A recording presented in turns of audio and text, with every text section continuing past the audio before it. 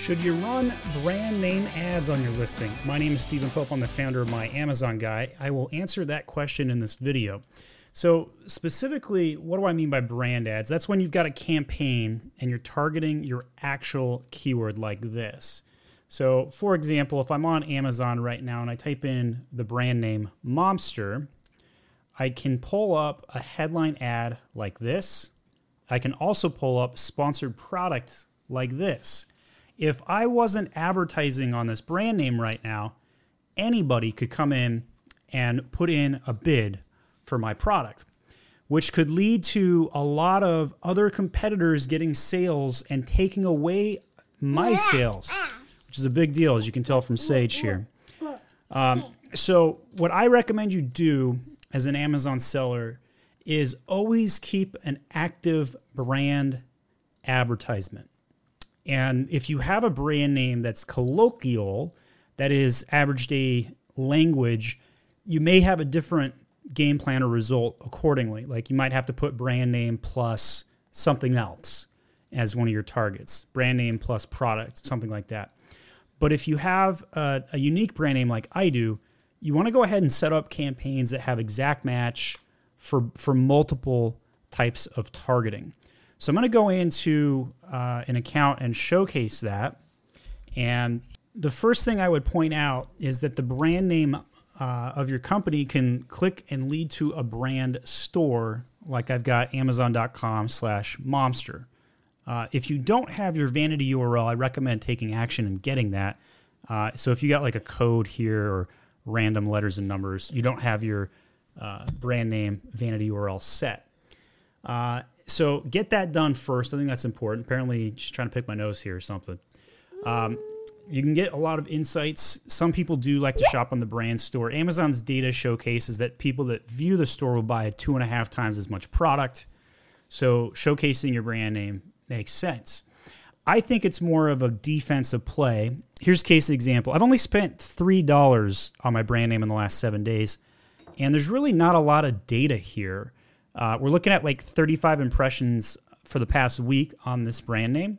So not something that is going to grow my brand. This is a defensive play. So the other point I'd make is I don't really have a lot of brand equity built in my particular brand. Many of you will have way more important brands that have built that equity. And so like somebody's not going to Amazon.com for the most part, except those 35 people a week, and they're not typing in Momster like this. It's really not happening. But notice this time, on the second time I typed this in, we had a competitor show up on my term Momster right here. So Bird's Sight, Mr. and Mrs. Right, which they sell a competitor product. It's very similar to mine.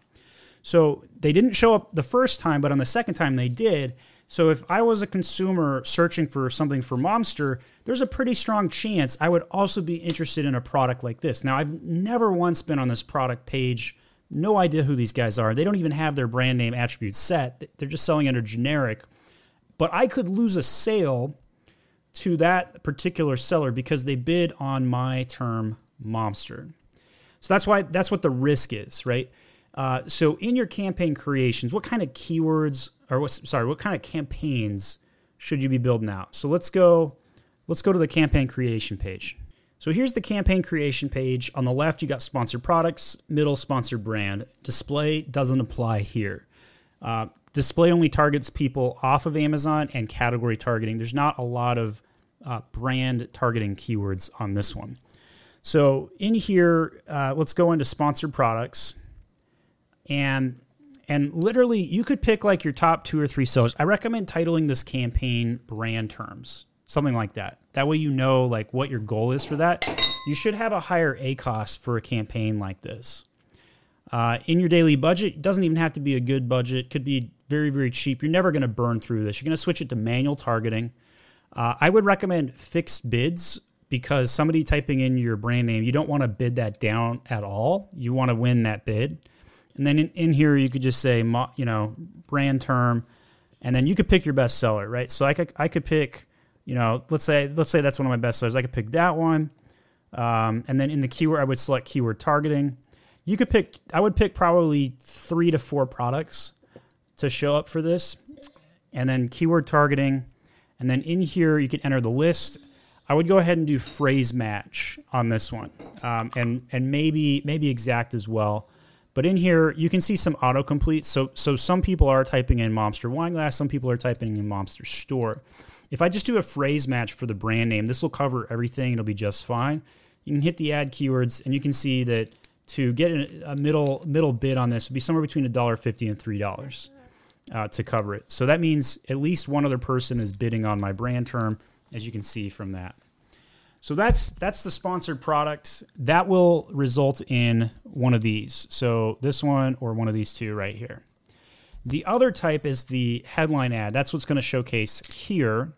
Now, one thing I will note, you should have a 3 products show up. So clearly one of my products I had in here previously is out of stock at the moment or something like that. So in here, you're going to go into create a new campaign, but this time you're going to go over to sponsored brands. Hit continue here. Do the same thing we did with the campaign portfolio, $20 a day. I typically recommend a product collection. I don't think you need a video to represent your brand, but it couldn't hurt. Just extra coverage for you. But so product collection would be my preference. You could do a store spotlight as well.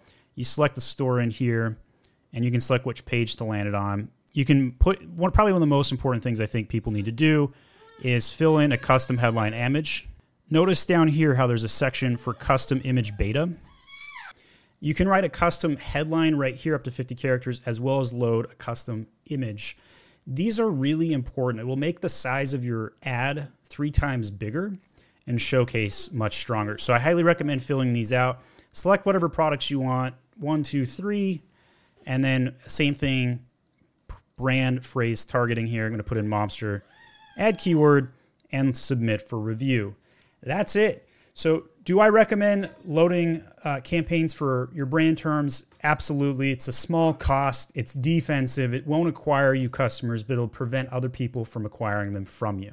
My name is Stephen Pope. I'm the founder of My Amazon Guy. For more advertising videos, click on this video here as well as our playlist.